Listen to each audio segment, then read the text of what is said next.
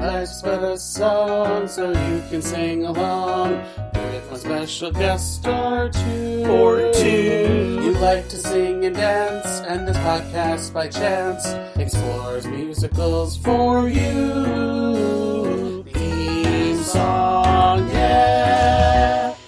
Hello, everyone. Welcome back to another episode of Life's But a Song, a podcast that likes to live in the land of musicals. I'm your host, John, and with me today is a returning guest and his co-host. They are the hosts of Hell is a Musical. It's Scott, Kurland, and Lilz, everyone. Woo! What's up, Fox? All right, I'm leaving. Bye. Finally got Lilz on the podcast. That's just my catchphrase. That's always been my catchphrase from the very start, as far as your listeners know.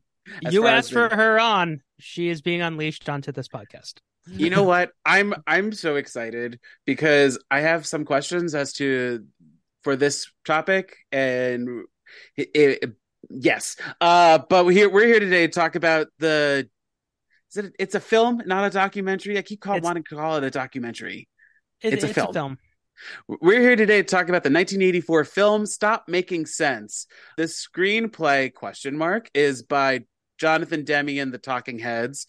Music and lyrics by David Byrne, Chris Franz, Jerry Harrison, and Tina Weymouth. I hope I'm pronouncing Tina Weymouth. Weymouth. And I feel like that's it. There may be more writers involved. You're in some talking of these like other someone songs. who's never heard Genius of Love in a dentist office before.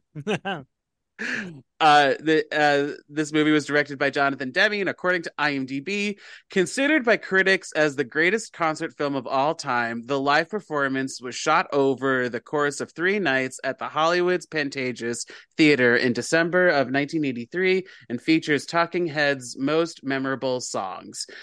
Is that IMDb? That is IMDb. Because it's 5 nights. Oh, see, and on Wikipedia, I was about to say there's 4 nights, because there was 3 nights with an audience and then a night for just pickups and other things. And there was a night before where like friends and family got to go.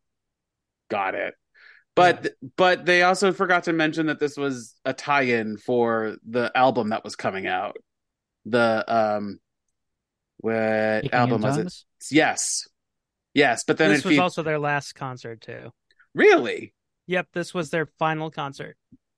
Wow. Together. As a band, yeah. As a band. Because I remember the review for this for Siskel and Ebert, and I think it was Roger Ebert is like, man, I can't wait to see the next Talking Heads concert because this really got me into them.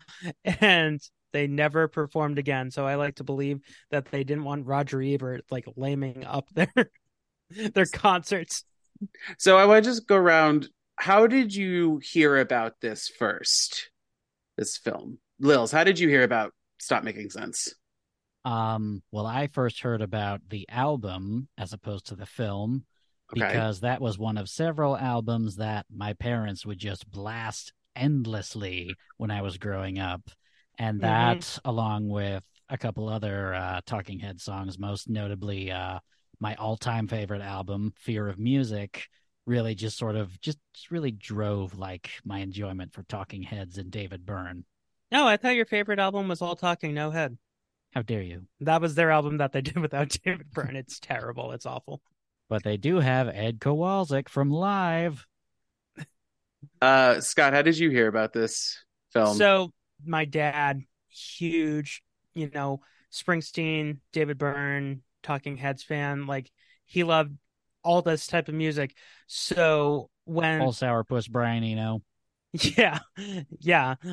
Basically music like this was my dad's wheelhouse. So I believe he had a mixtape that had the opening track of Psycho Killer, that version, on it. And like we used to listen to that in car rides when we would go visit my grandmother in Albany, and like once in a lifetime, played all the time, like huge Talking Heads fan.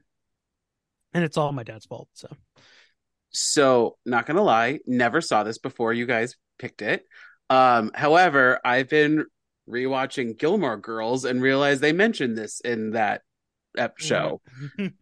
just by like characters being like, let's watch this, and I was been rewatching it going, I should, yeah.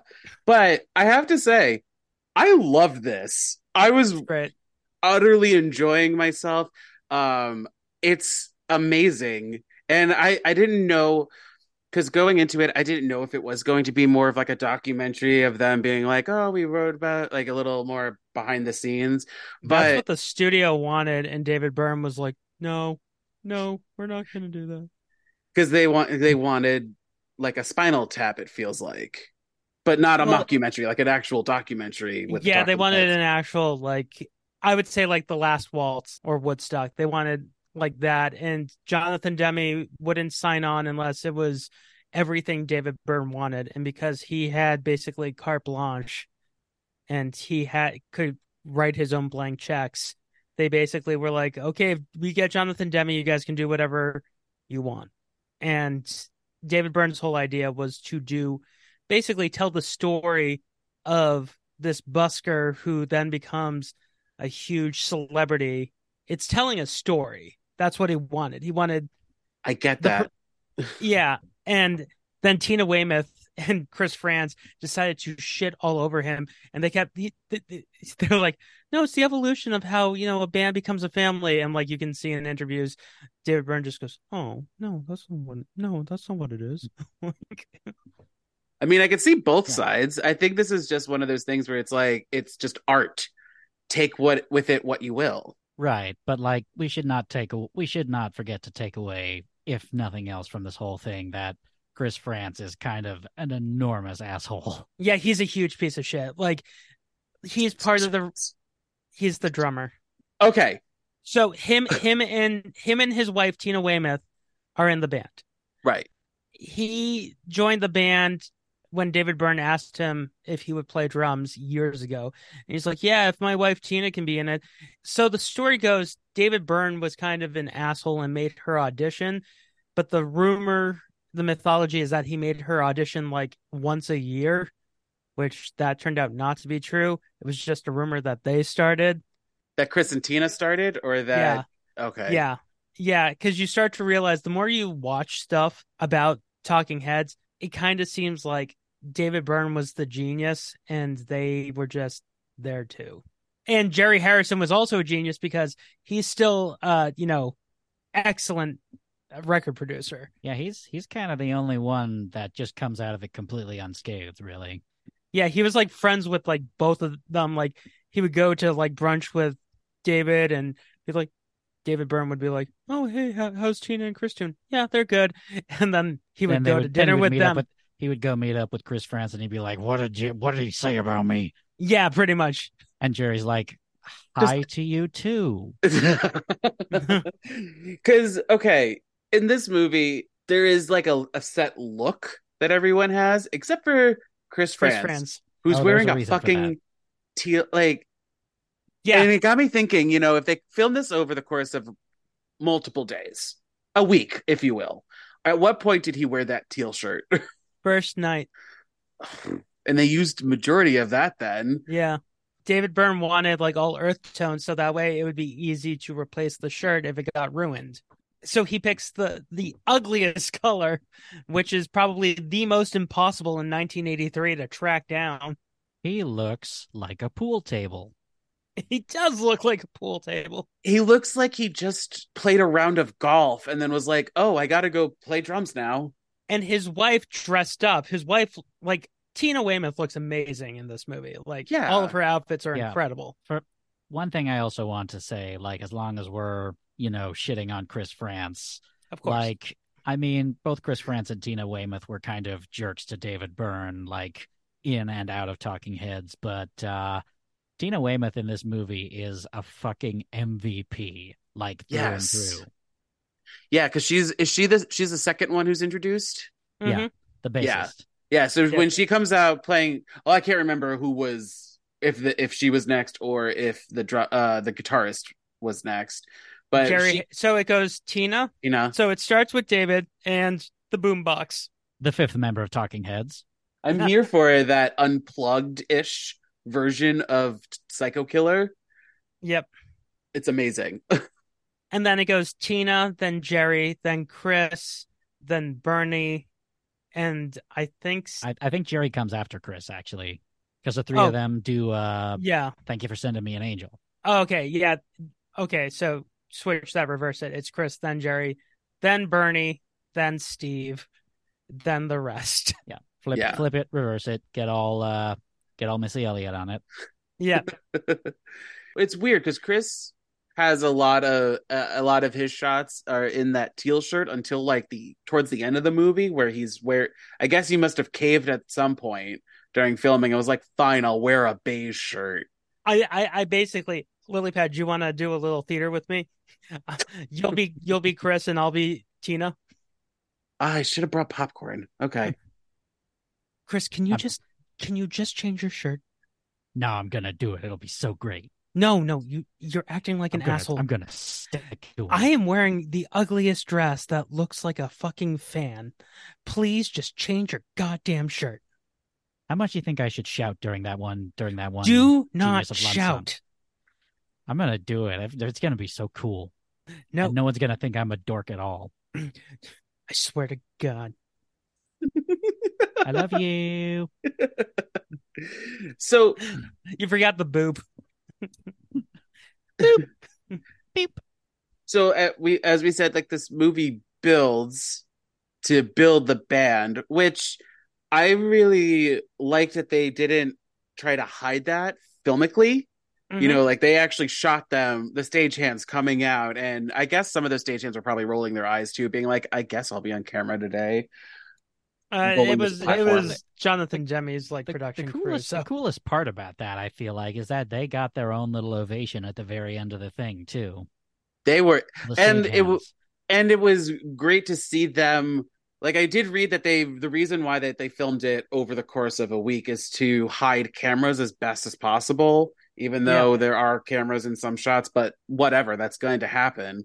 Well, Demi was trying to also pull off the fact they didn't want you to see the audience until the last song. They wanted you to feel like the audience. They didn't want to cut to a shot of someone just being like, yeah, mm-hmm, mm-hmm. We didn't need reaction shots. We didn't. Right. Yeah. But we did need it at the end when they sang "Take Me to the River." Like that's when it's like, yeah, okay, you can finally show the audience, and then you are the band. But I'm just intrigued, like how they filmed this, because it does feel like, I guess Jonathan Demme on film. Well, thank you, but like like the girls. But I guess Jonathan Demme really thought of it more as a film than a concert. Yeah. He was riding high. Like Jonathan Demme, as I said before, he could do anything he wanted. He made Something Wild. He made Swing Shift. Like the world loved him as a director. So for him to do this got him declared as the next Martin Scorsese, because this is the shit that Martin Scorsese was doing. Dateline. It's the 1980s and the world has Jonathan Demme fever. I just picture him with giant aviator sunglasses and a cigaretto. Not the cigaretto. Yep. Is it cigaretto or cigarillo? I think it's cigaretto. But he also has the scarf and a fedora. No, I was gonna say beret. Oh, beret, got it. Definitely a beret. And jodhpurs. and riding crop, riding pants and riding crop. Oh my God! So being that this is the first time I've watched this, I just felt such joy. Yeah, through it. I realized I do know some of the Talking Heads music besides Psycho Killer. If you've heard a radio anywhere or in any department store, you had to have heard at least one Talking Head song. Yeah, well, I didn't realize that they sang "Burning Down the House." I didn't realize. And as a fan of the movie 13 Going on 30, of course, yes, because that's the song that Maddie plays that pisses all the popular kids off. Of course, Mark Ruffalo plays a Talking Head song to piss everyone off. But then they play "Genius of Love," which is the only non-Talking Heads song. Technically, it is a Talking Heads song because everyone except for David Byrne is in the Tom Tom Club. The Tom Tom Club is the side project. Okay. How New Order was the side project of the Joy Division. Got it. So, and I mean, that was also there so David Byrne can do his costume change into that big puffy massive suit. The big puffy suit. Where, my God, that is when you said it, Scott, about that his idea was a pauper, like a poor person to then This almost wealth, like, yeah, like wealthier than the wealthiest, like that now nothing makes says wealth like a sense. big puffy suit. Big puffy suit with the giant shoulder pads and the wide legs and everything, and maybe As a I costume designer, what did you think? I mean, I was, besides the teal shirt, I was here for everything because it made sense. You know, they even had the backup singers in I the love same their color costumes. story. Yeah. Yeah, I didn't clock how many outfits Tina had. Did she have 3? She had 3. Okay, they all kind of look the same. That was the idea. That's what David Byrne wanted, except for fucking Chris France. Or as he should be known from here on out, Chris Farts. I was about to say Chris Farts.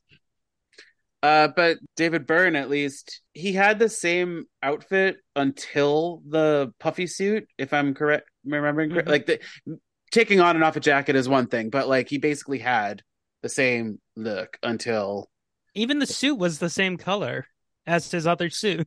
Yes, but there's at one point I wrote down that at one point he puts on glasses, and to me he looked like Clark Kent, or like the image of Clark Kent. You know? Yeah, when they're doing Once in a Lifetime. Yeah.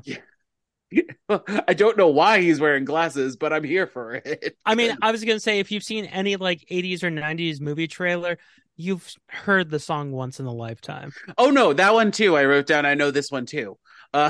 It was in the trailer for Family Man. Sure. That's the Nicolas Cage movie where he's a rich guy and then he wishes that he ended up with the girl that he dated in high school, and then he wakes up on Christmas Day married to her. Don Cheadle is his guardian angel. Yes, I think I remember. Yes, I remember this movie now. I did see this movie. Because I remember they used that song. I'm like, that's a little on the nose. This ain't my beautiful house. This ain't my beautiful wife. I'm realizing that a lot of these song titles are not mentioned in the lyrics of their respective songs. So that's where I get a little confused, because I'm just like, where are we? Especially doing this podcast, I like to have the song list in order. And so sometimes I find it out of order. So trying to figure out if I have it correctly is always a fun game. And in this one, I'm just like, I'm going on blind luck that this is it. Because I don't know I don't know that many Talking Head songs, but I feel like I want this album. I have this album? I have this album on vinyl. I saw that they re-released it because it turned 40 this year. Yep. So happy birthday. Stop making sense. So that's the first time I saw this movie. I used to watch this show. Do you remember Coming Attractions on E, where they would just show movie trailers? Yes. So they showed the re-release for this. You sound so pained to be remembering that.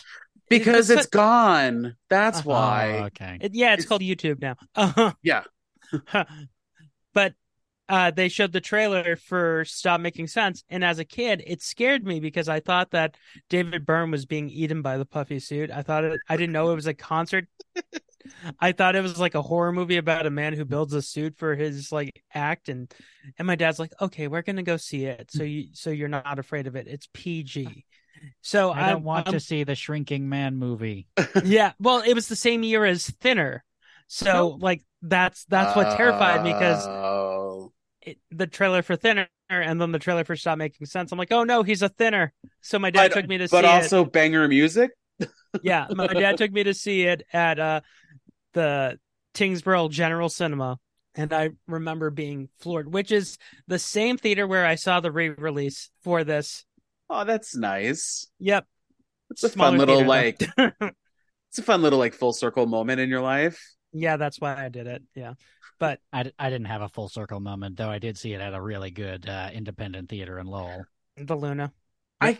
I was planning to watch this in theaters, but I ran out of time, so I had to resort to finding it on some website before they pulled it, like literally hours before. I think they have like the whole thing available to watch on, well, yeah, probably on YouTube, but like the first time I saw it, it was on like archive.org. It was on a channel of Prime that they were like, this title's leaving in 17 hours. And I was like, fuck me. I need to watch this. It was probably the Criterion channel. No, it was like films stage, some bullshit one that you're like, I don't know, I've never heard of you before, but okay. I'll do the 7-day subscription and then immediately cancel it. But honestly, as a person who works in theater, I really did appreciate this because like it's great that they were building the set and the stage. And like it starts off very bare bones. I was hoping it would be built in the middle and then go back to being bare bones at the end. That's what they kind of did. They tried doing that. No, I feel like it just got more and more because once they started adding the projections of the words that which song was that? That was Once in a Lifetime. Was it that? Yeah, because they also show butts in that one too. Got it. There was one though that's right. There was just random. When I saw that in the theater, I went with my partner Susan, and she chuckled. Thumbs. I just don't understand what those and words meant, though. Do you know? Do either of you know why they chose those specific phrases and words and things like that? I think it was because it was the 80s and like capitalism and yuppieism. Like that's what he was commenting on. I wasn't sure if it was lyrics that I just blanked over. What, you didn't like the one that said drink Coca-Cola? No. Well, that yes, but there was other ones that I'm just like, I don't understand what you're doing, what you're saying, what's going on here. David Byrne. If only he's still in New York for American Utopia. Did either of you see that? I guess no. It's a good... I saw it on HBO on Max. I have not even seen the movie. I really should. It's another filmed concert. Mm-hmm. Okay. Except he gets a different Academy Award-winning director to direct this one. Guess who directs it? Okay, so Academy Award-winning director Steven Spielberg. I know who directs it. That's my guess, Steven Spielberg. Because you're wrong. But I figured. I'm gonna keep my trap shut and see if John guesses it. Oh my god. How many guesses do I get? I get 2 more guesses. Let's say that. Academy Award-winning. The way that you make it sound like, I feel like it's somebody far-fetched, like Quentin Tarantino. So that's my second guess. No, but you're on the right track. That sounds like that would be insufferable. And a lot of feet. And a lot of feet. Well, sure. So then any Quentin Tarantino directed concert film, God. But it won't count as his 10, so he could still do it and not retire. Whatever. Who's my third one? Ridley Scott. Spike Lee. I should have known. I should have guessed that. I don't know why I didn't think that. It's a weird choice, but when you think about it, it makes sense. You're like, yeah. Because everyone's like, why would Spike Lee make that? I'm like, have you not seen 25th Hour? But this is shot beautifully too. Thank you, Jonathan Demme, for that. I mean, Jonathan Demme has a certain look because if you take a still from this, a still from Silence of the Lambs, and a still from Philadelphia and put them all together, it has that look. It has that darkness, but also a lightness to it too. And there are 3 songs that are on the VHS and Laserdisc that are not available. Well, anywhere else. But if you get the deluxe album, the re-released, remastered album that came out like a couple of months ago, they are on it. It's Cities, Big Business, and Ezimbra. I'm sorry. Ezimbra. And that kind of disappoints me a little bit because 2 of those songs are from Fear of Music, which, as I previously discussed, favorite album of all time. How many albums have they had? Do they have Talking Heads? Not a whole lot. Not enough, in my opinion. But I think they have 5 or 6, right, Lilz? From 79 to 88 is when they were releasing albums. Really, 9 years? Not counting Stop Making Sense, they have 8 albums. I said 6, in that ballpark. Mm-hmm. Yeah. Wow. Wait, does that include the best of the greatest hits from 88? No. Okay. I'm explicitly talking about studio albums. Okay. Yeah. From 77 to 88. Wow. That's upsetting. Well, how they broke up is upsetting. Was it did it just implode like a lot of these bands do? Well, the way they tell it is David Byrne decided in 91 that he wanted to stop being in the band and stop working together. But it kind of, the more we talk about it, it kind of seems like he was just tired of being bullied. Well, yeah. I mean, especially since Tina Weymouth and Weymouth, I'm Weymouth. pronouncing Weymouth. I mean, we And only know how to say that, Johnny, because there is a town in Massachusetts called Weymouth. Like, that she's from? no. So I'm seeing that David Byrne, Tina Weymouth, and Chris Farts are the original members. Yep. With Jerry Harrison being the next one and the next longest running member. Yeah, it started with David Byrne, Tina Weymouth, and Chris Farts, and Jerry Harrison joined later. Yeah. Depending on how you feel, some people might also consider like Adrian Belew a member at one point. And if you're a real weirdo, you might consider Brian Eno a member, Old Sourpuss. Yeah. I would consider Adrian Belew more than Brian Eno, but like, yeah, then he went back to King Crimson. So. What about Steve Scales? How do you feel about him? I love Steve Scales. You mean the best part of the movie? He's the guy on the other guitar doing high fives with David Byrne. No, that wasn't Steve Scales. I thought that was Steve Scales. Steve Scales was the percussionist, and he is just having the most fun of anyone in American history. I don't know. I think the backup singers are having the best time jazzercising. Because yeah, and then David Byrne joins in, and I'm like, how are you doing this? David Byrne choreographed this whole movie. Like, all of the dancing was choreographed by David Byrne, and the way he did it is he took his little video camera and he would record himself doing it, and then he'd be like, if it's not too much trouble, guys, could you like do what I did? Like, from all the stories I hear about David Byrne is, yeah, he's a little weird and out there, but he's like the sweetest man. He seems like a little weirdo, because I saw him on SNL doing with Mulaney doing that airport sushi bit that sketch. Where he is the air traffic controller who threw everyone's luggage in the Hudson, which is based on a true story. Yes. I mean, also that's one of the right as COVID is about to like shut everything down episodes, so it was a weird one to begin with, but like that sketch was wild, and then they end on a David Byrne song. Yeah, Road to Nowhere. And David Byrne apparently was one of the people when Mulaney was getting help and getting better. He like checked in on him and was like, "Are you doing okay?" That is sweet. Yeah, that's very nice. Oh, he's such a little weirdo. I love him. I mean, he was in Sack Lunch Bunch.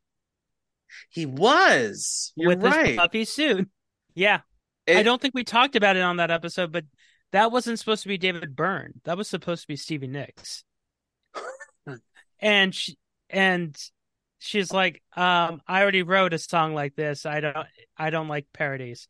So David Byrne was like, I'll do it. I'll do it, my new best friend. Yeah. I will do the song. I mean, in this movie, he looks great. Like, young David Byrne was a snack. He kind of looks like Cillian Murphy. A little Cillian bit. Murphy? Cillian Murphy. Cillian Murphy.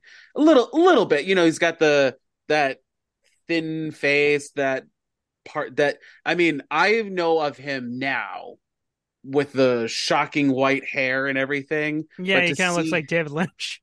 Yeah, but now to see him obviously 40 years younger with like black hair and looking the same, basically looking the same, but like obviously younger. Like yes. How much do you think that was hair product and how much of it was sweat that was making his hair wet?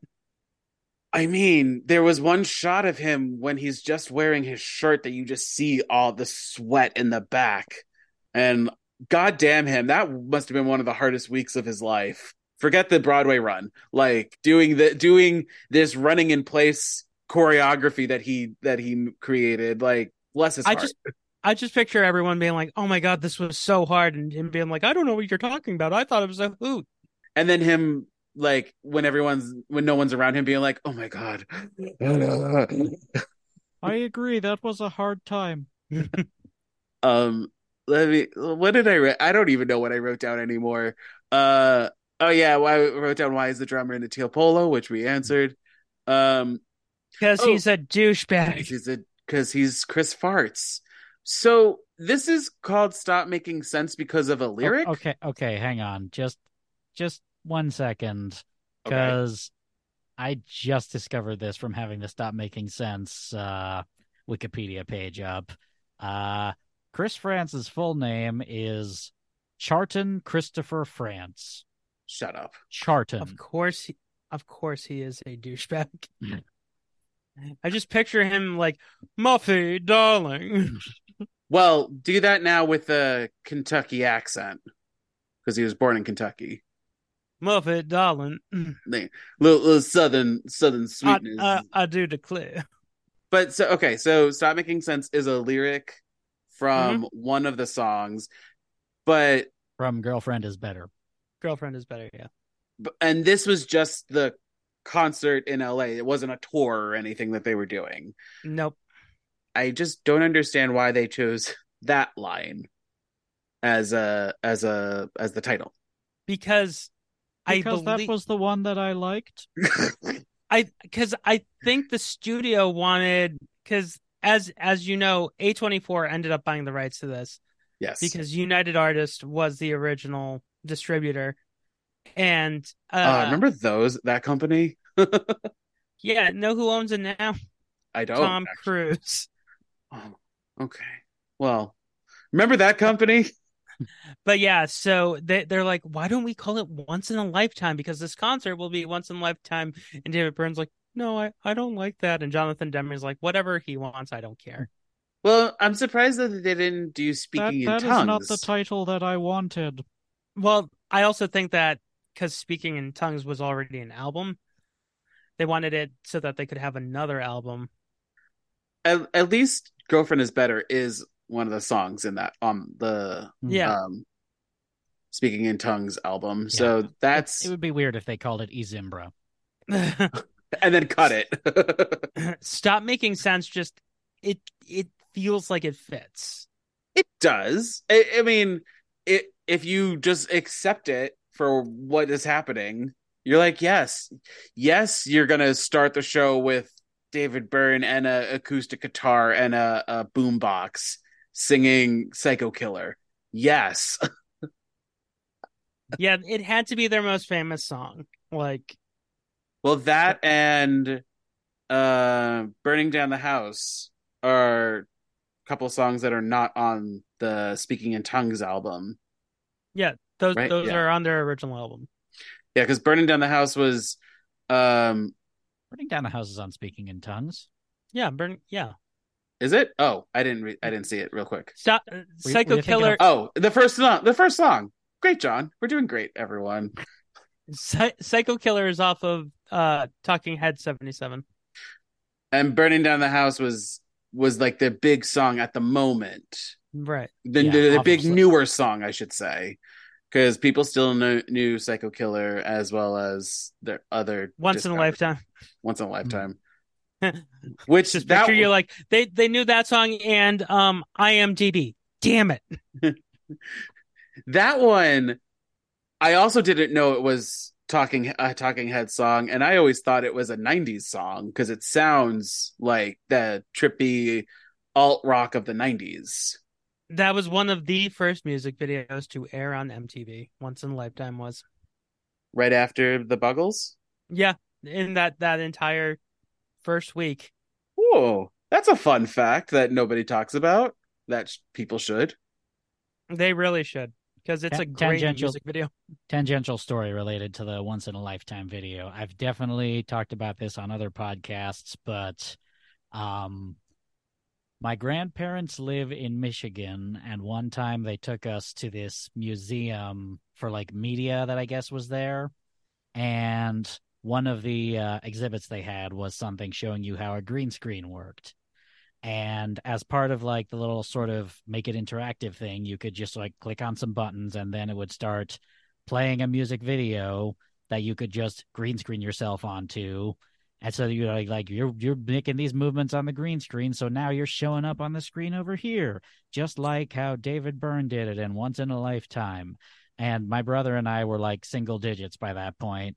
So we would click it, and then you just see like Once in a Lifetime or Money for Nothing by Dire Straits, and just two little kids just wandering around going like,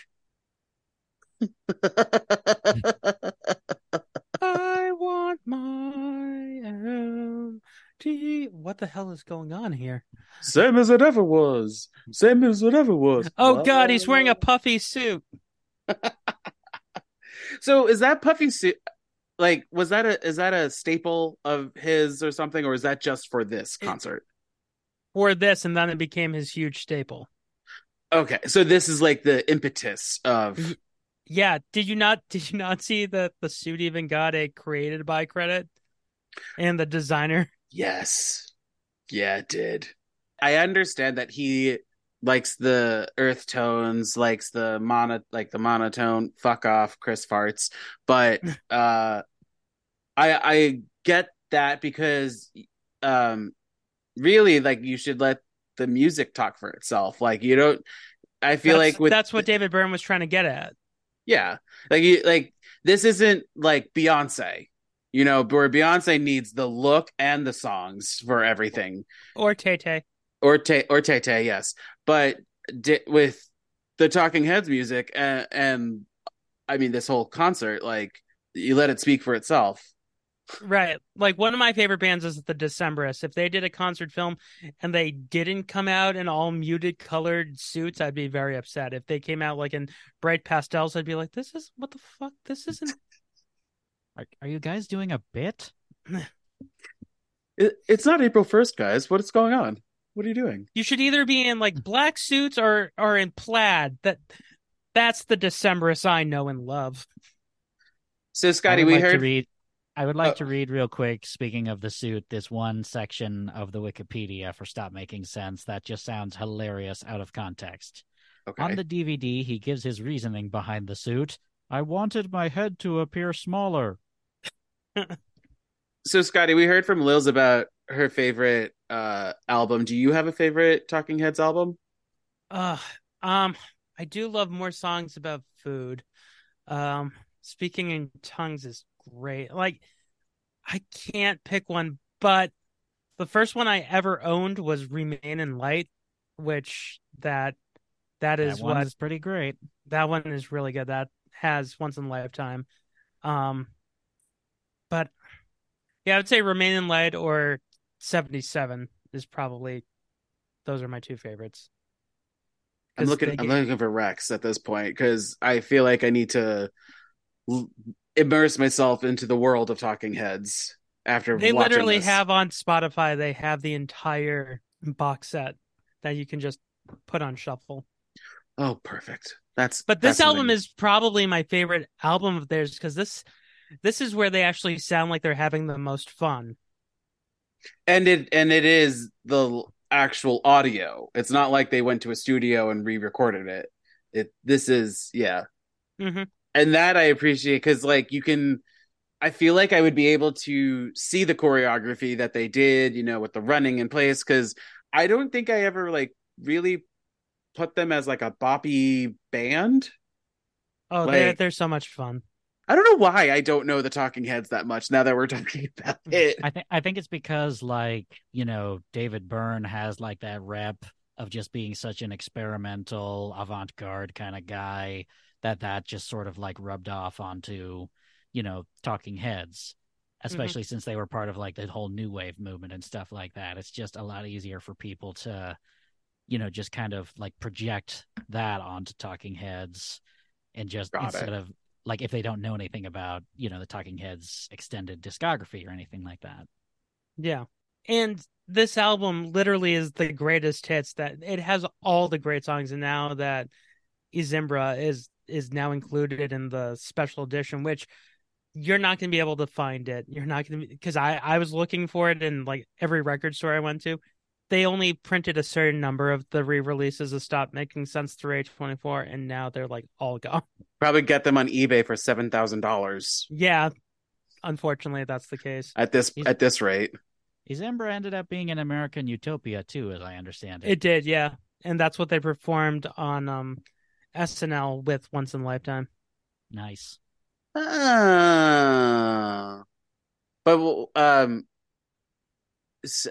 where I don't know where else to go. Is there anything else you guys want to talk about? Or you want to mention? Well, I mean, I'd be remiss if we didn't mention fucking Bernie Worrell from Parliament Funkadelic plays keyboards on this. Bernie. And he rules. I feel like everyone but Farts rules in this. Yes, kind of. Tina got her shit together. She was a team player. It seemed like now knowing the backstory of what was going on, it seemed like okay. She at least was like, all right, I'll play along. I'll wear these funky outfits. I'll sing my one song. Cool. I'll play all the instruments. Well, my husband sits there and does nothing in his freaking teal polo shirt. I mean, in that light, it really does sort of seem like everyone's just like at the top of their game, just like putting their all into it. And Chris Farts is just in the back, just sort of being like, yeah, we're doing so great. All of us together, guys. Chris, you didn't do anything. We are all killing it as one. God, Chris, you didn't do shit. You wore the wrong color too, Chris. We did it, guys. All of us together. I'm glad I choreographed everything, and David Byrne did nothing. This was a team effort. Just has his arms around him like a team effort. Well, yeah, so whatever you say. There was a wardrobe person on here, and I'm surprised that they didn't go. Christopher, you are hurting me. No, I'm not. I'm very surprised the wardrobe person didn't be like, Chris, why are you wearing that teal shirt? Maybe wear something different. The wardrobe person was only for David Byrne. Oh. Because he had all these suits that were made by famous people. So that's really just on them then for just assuming that Chris Farts wouldn't be a dick. Then they needed a wardrobe supervisor to be like, Chris Farts, do not. Listen, we're all building the time machine, so let's go back in time and we'll fix this mistake. You're either going out there in muted tones or you're going out there naked. Do you want to be the weird guy? Or Lilz is doing it. Figure it out. Lilz is a drummer. That's true. I am a drummer. I was just going off of like your knowledge of Talking Heads that you just knew how to play the drums. That too. She could have replaced him. I wouldn't have just yammered on like an idiot during Genius of Love too. Yeah, everyone, it's time for the Tom Tom Club. Shut up. James Brown. Hey, James Brown. Did you see the look Bernie gave him? Because Bernie has played with James Brown. It's like, shut up. Oh man, I need to rewatch this. This movie is the movie that I will always put on when I want to fall asleep, because like it always leaves me feeling good. I'm dissolving now. It's a comforting presence. Yeah, basically it soothes me. It shuts off my brain, and it basically dissolves me into the iced tea that is Dreamland. I am happy that they made it a film instead of a documentary. Yeah, because I think it would have disrupted the flow of what was happening. On documentary now, they did do this, but they had to include documentary elements. I mean, I also was thinking of like Spinal Tap. This is Spinal Tap during the whole thing, because I was just like, is this what's going to happen? Like, what? The Last Waltz. Oh, and also it made me think of Purple Rain. especially just like the ending chunk of Purple Rain where it actually turned into a concert. So it's like, okay, well, I'm waiting for I Will Die for You now. Yeah, the last waltz was directed by a real deal. Like wasn't the last waltz directed by Scorsese? Yeah, Martin Scorsese made the last waltz. And it was still a documentary. Well, it's really weird because you don't picture Martin Scorsese being a fan of the band, but you can definitely picture Jonathan Demme being a big Talking Heads fan. Oh, absolutely. Yeah. No question. And if you didn't know that, you can see through this that he at least respected them and paid attention to their music and everything to understand like shots and things like that. He understood like the best way to highlight Talking Heads' strongest tendencies, which is David Byrne. Mm-hmm. And those two backup singers for this one concert. Lynn Mabry and Edna Holt. Yep. Are they their backing vocals on everything else, or is it just for this? No, I think they are. They toured with them like for a while. I don't know. They're in the Naive Melody. This Must Be the Place music video. Oh, nice. Did they like appear on any like other Talking Heads albums or up until '88? I think from Speaking in Tongues to their last album. Yeah, I think they're on there. Well, good for them. Yeah. Is there anything else you want to talk about before we get into Sharp and Flat? Yeah, there's one scene where David Byrne flat out looks like Forrest Gump. Which scene was that? I didn't clock it. It's when he runs back on stage and he's wearing the baseball hat. Yeah, that kind of stood out to me. Yeah, he made some choices and I'm just like, why are we accessorizing right now? I still don't understand the glasses. Why now of all time? This felt like the right time for the baseball hat. Okay, buddy. We're having PB&Js for lunch. I don't get you, David. Few do. But I still love you. All right, let's get into Sharp and Flat, shall we? Mm-hmm.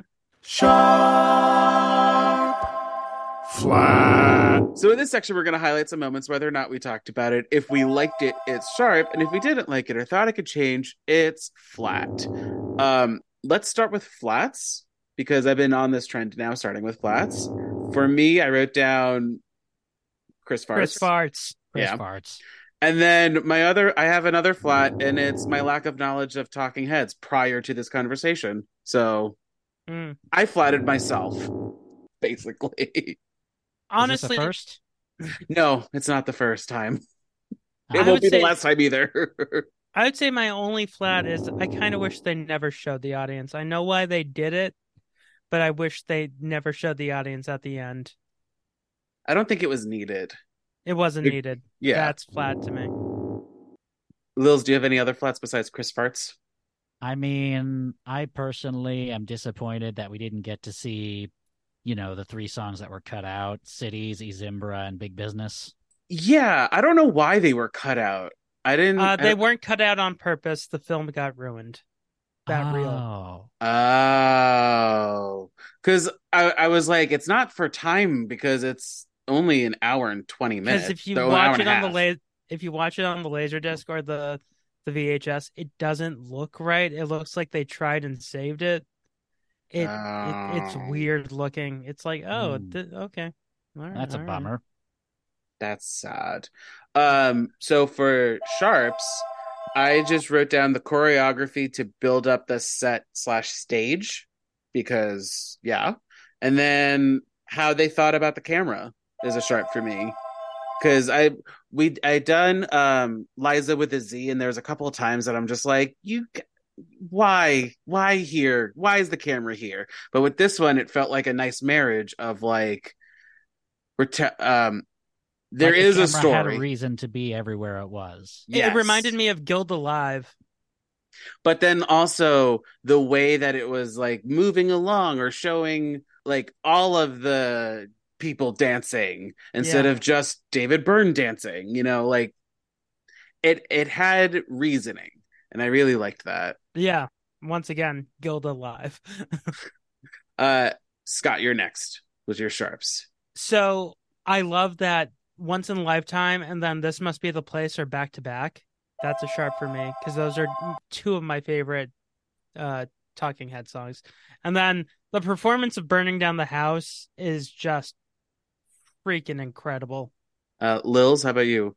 Sharps? One major sharp for me. I think I already kind of alluded to it. Pretty much every time Steve Scales was on screen, he's doing something amazing and just looking like he's having the time of his life. And his head going back and forth. And that's just absolutely infectious. Yeah, the bobbing of the head of him just kind of just going. And when he's just doing like those improvised sort of backing vocals on Swamp too. What's another sharp? I feel like I should say another one since you guys both said two. I'm gonna say like Big Sharp closing with Cross-Eyed and Painless because that song, like, I mean, it was really good. It was really good on Remain in Light, but here it's just turned into this just enormous like explosion of a climax sort of thing. And it's just, and like right when it gets to that, that dramatic part where they're just going still waiting over and over, you just feel it. I also love that David Byrne just runs out. He's like, "Good night, everybody." He's like, "You fuckers can stick around." I have to go now. Please do not follow me.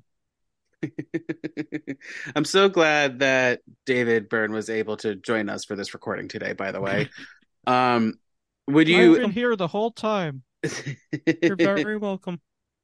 Would you add any of the songs to your life's playlist? Oh yeah, all of them. I actually have on my not Genius of Love. No, not Genius of Love, but I definitely have Naive Melody or This Must Be the Place. I have Once in a Lifetime, and I have Heaven because Heaven is such a beautiful song. So I'm looking into buying one of these albums. Do I want to get the remastered one or the original? Because I think I would listen to after watching the original. After watching this, I would listen to this album, this whole album, even Genius of Love. I'll listen to it. Oh, don't get me wrong. Genius of Love is a pretty good song, like on its own. Just outside of this, yes. Here, and Mariah Carey did steal it for Fantasy. She did. Not just Mariah Carey, but Grandmaster Flash and the Furious Five. And who just did it for was the song? Was it BDE? Oh my God. Okay, so I'm on the iTunes remastered album. Guess which song is the most popular off of this album? Genius Love. Nope. Oh, what is it? Cities. Weird. That's weird. Surprisingly. And then Once in a Lifetime is the second most popular one. But but Cities is the one that has all the bars highlighted. And I was like, wow. It's weird. I mean, that's a great song. People love it. And you guys just kind of witnessing me buying it. So congratulations. I now am going to listen to this album.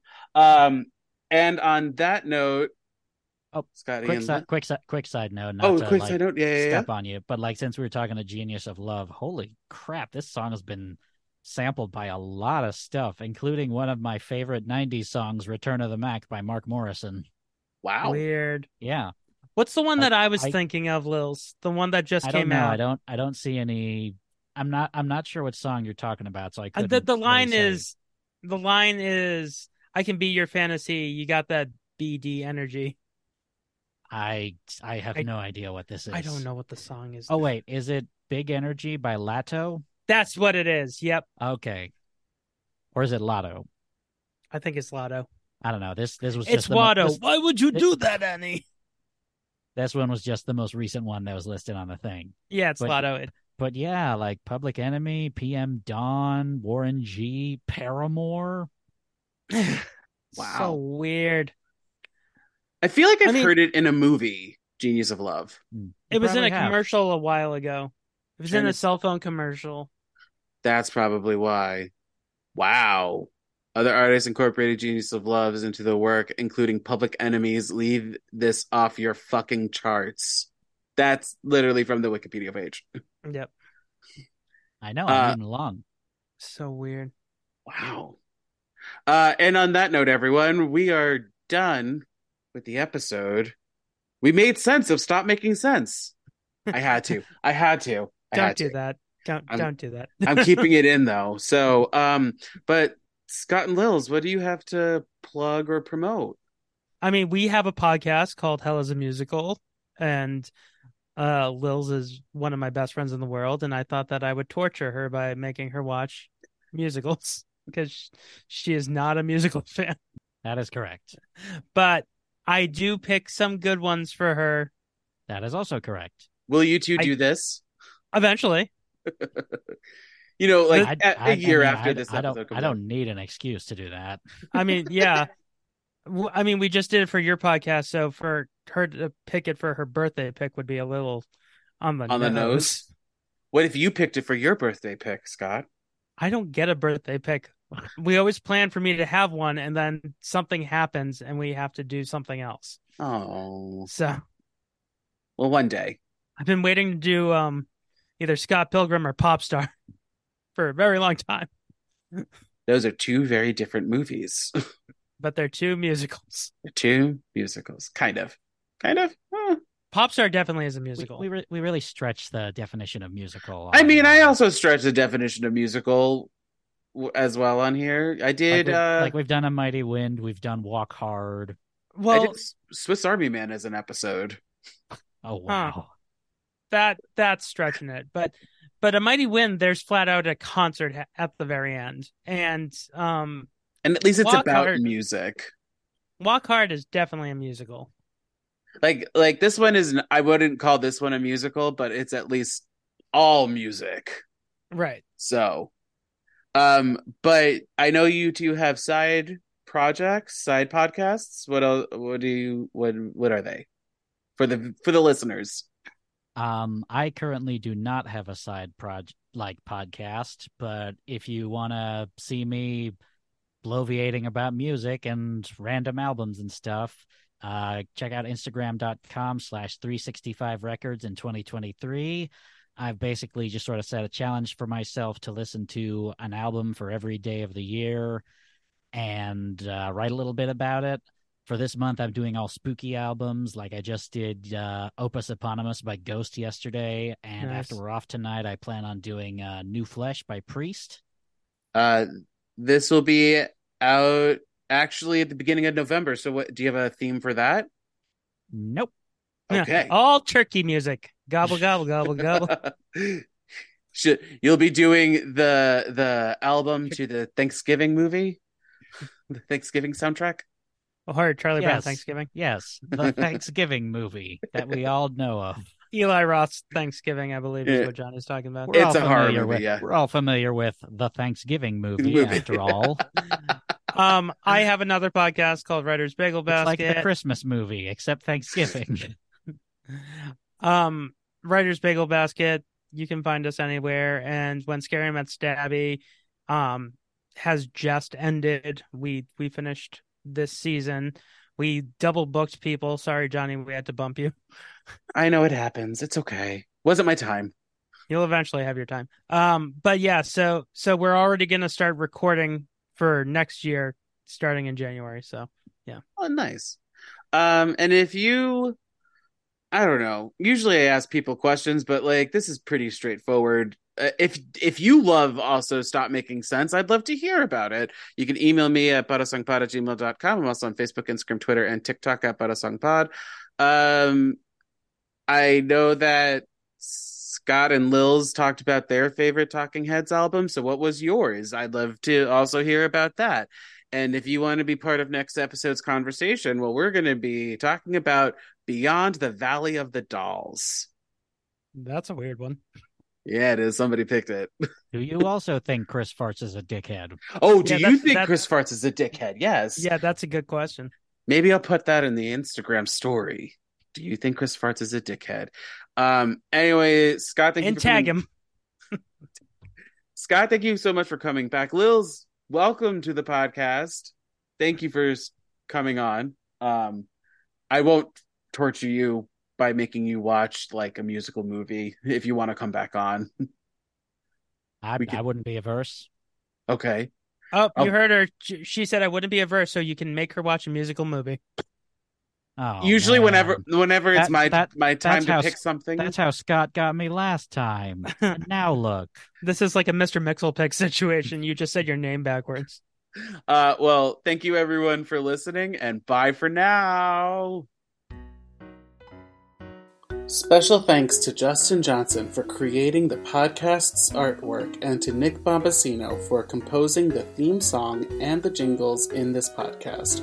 And thank you to CastBox for hosting this podcast. Bye again, everyone, and have a musical day.